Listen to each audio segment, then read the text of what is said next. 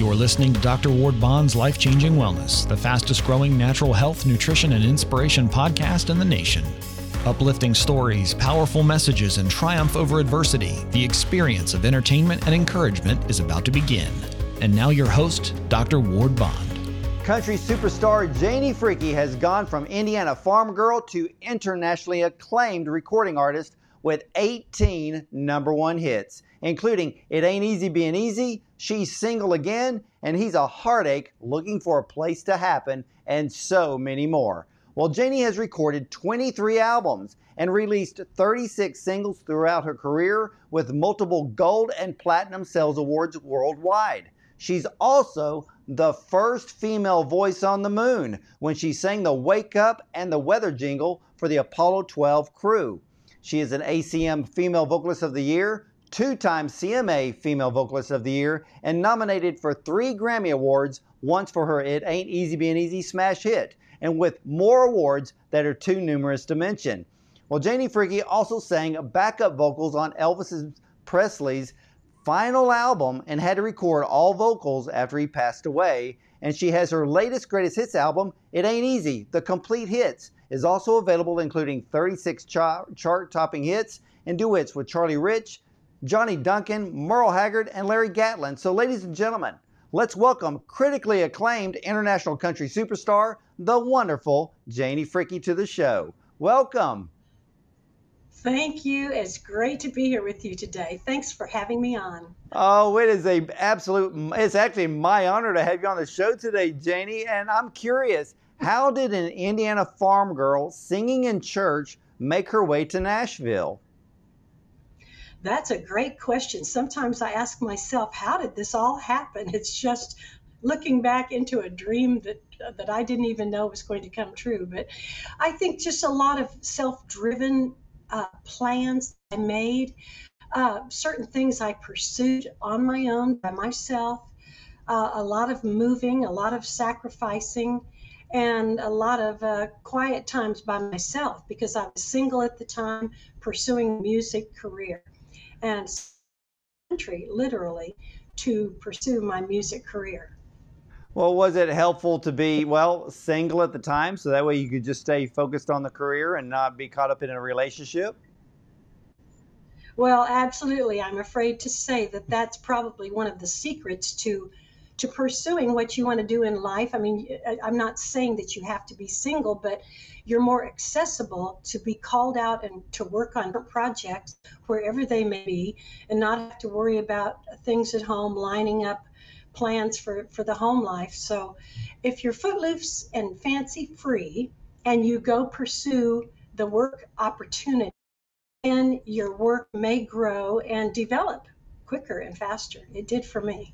Well, I noticed that your journey to Nashville had stops between Dallas and Memphis. And also, too, did that have to do with you singing jingles for companies like United Airlines and Coca-Cola and 7-Up and even Red Lobster? Well, the way my career started, singing and commercials in Memphis, Tennessee.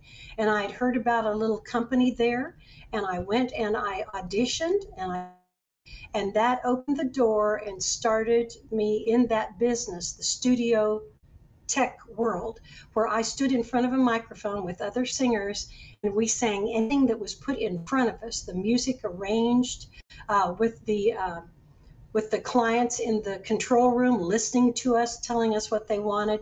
So that was my beginning steps of venturing into the music world.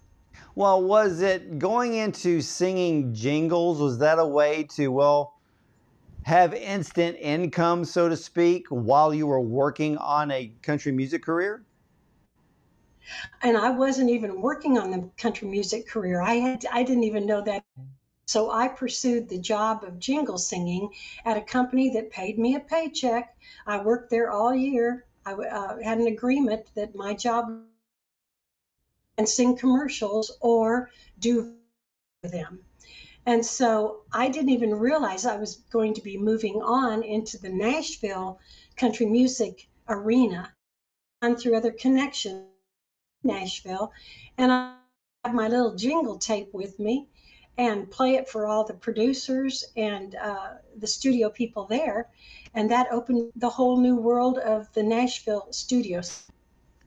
Well, now I know that your voice was heard on Johnny Duncan's song Stranger, which was written by Chris Christopherson, and you sang backup in that one line, "Shut out the light and lead me." Well, the fans' response to that one line caused the record industry to take notice of your voice. Was that where your breakthrough came? That was the breakthrough. It sure was.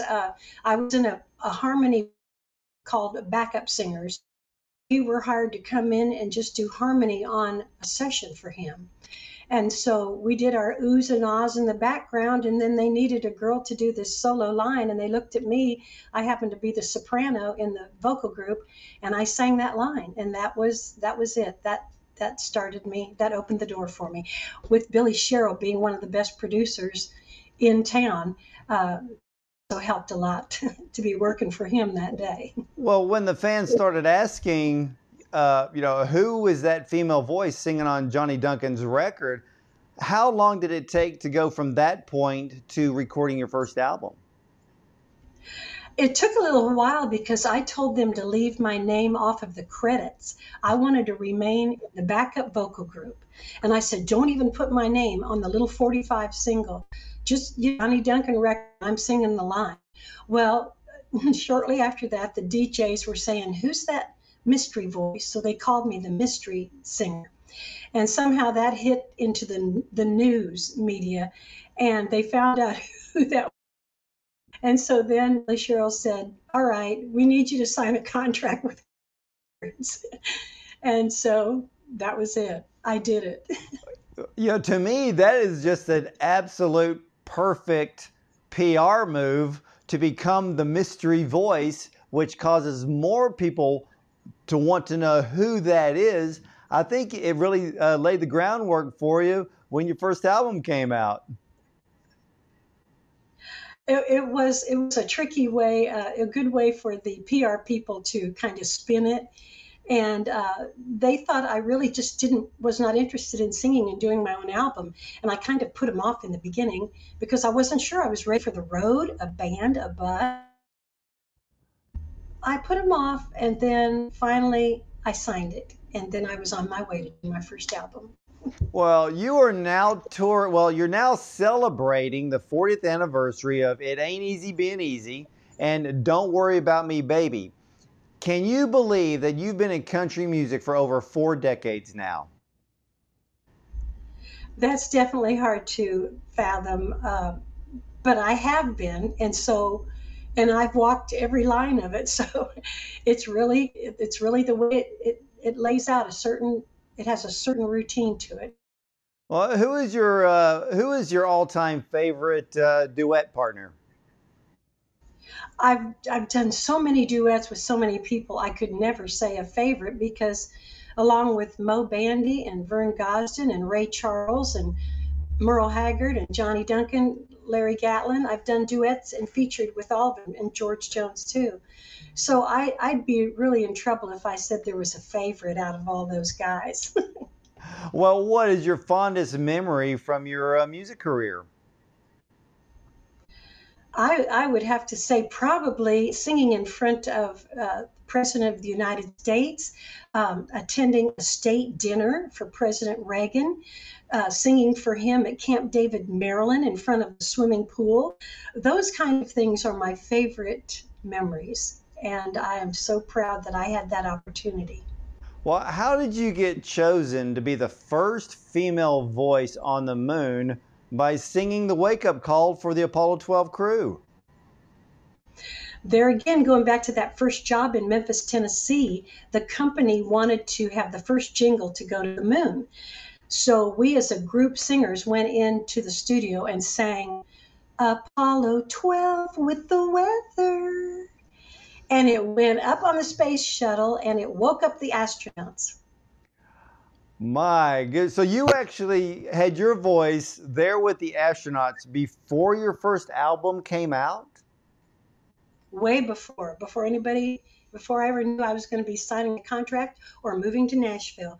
The moon story happened very early on, and I had no idea I'd be talking about it 40 years later or whatever. It actually was longer than that. That was in the 60s. Whenever Apollo 12 went up, it had to be around 68 or so. So that's been a long time ago. My goodness, that's I don't even want to calculate how many years that is, but that is an incredible story, Janie, because I mean, when did you realize that you were being pursued? Once they found out who the mystery voice was, what was it like thinking, wait, they want me to be a country singer or a country star? Was that hard to process at that time?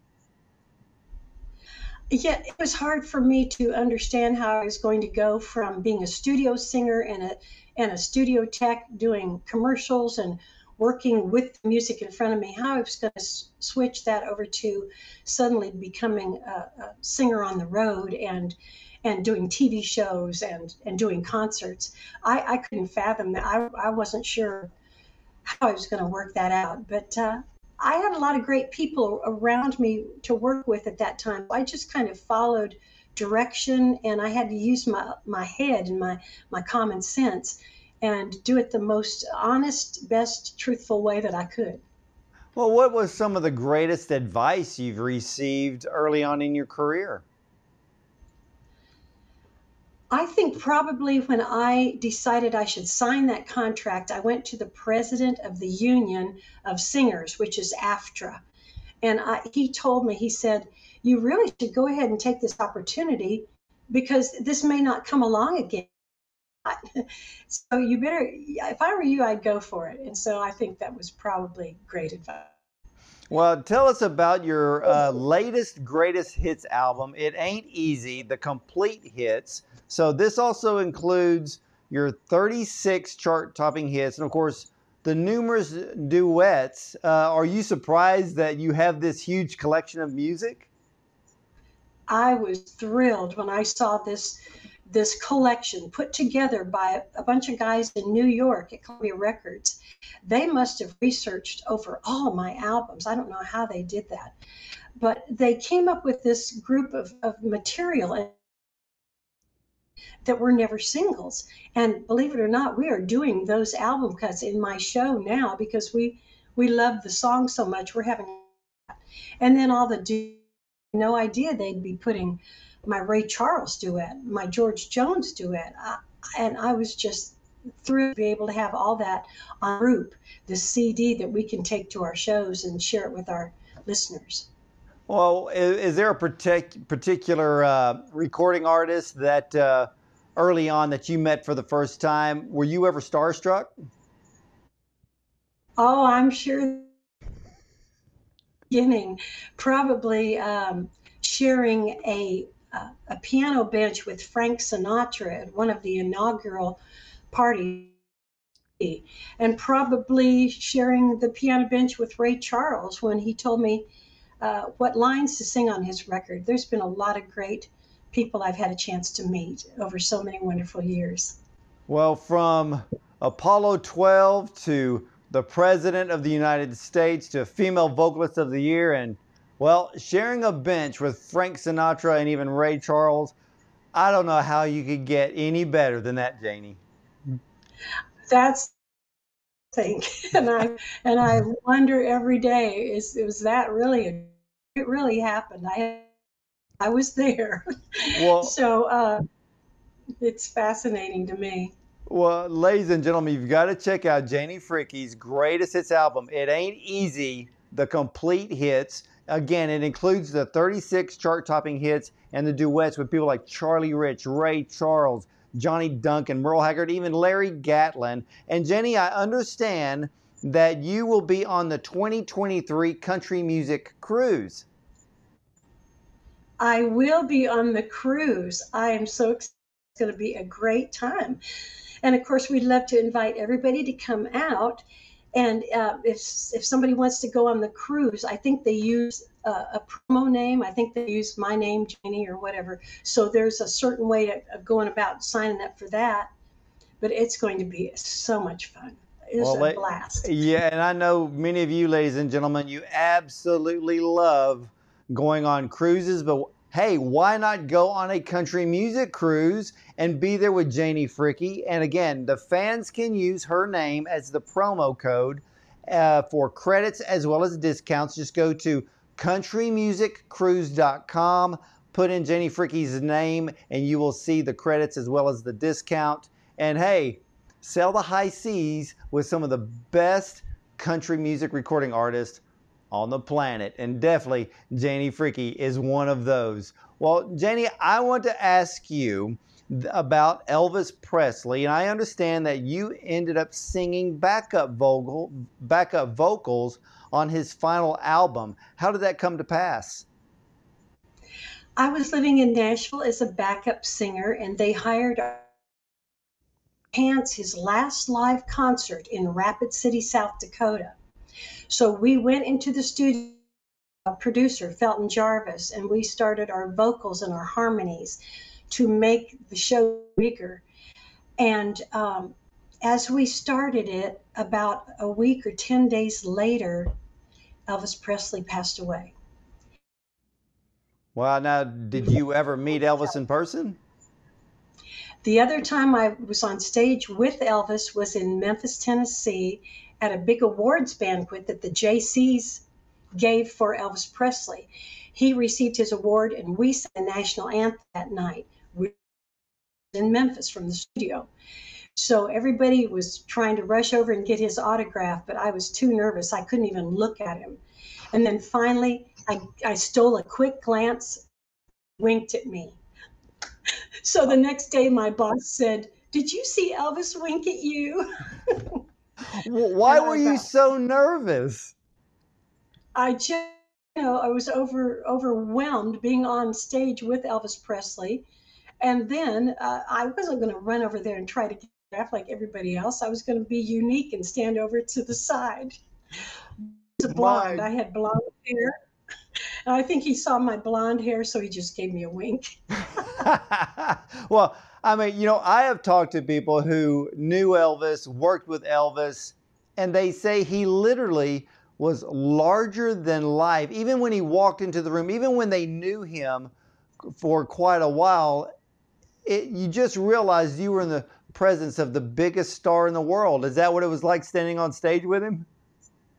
That's true. It is. It really is. And somehow God blessed him with this aura about him. This is the way he was made. This was Elvis Presley. Everybody was fascinated by him and overwhelmed by being near him. So, well, now what was it like singing backup vocals on his album, knowing that he had passed away? I mean, what was the feeling like?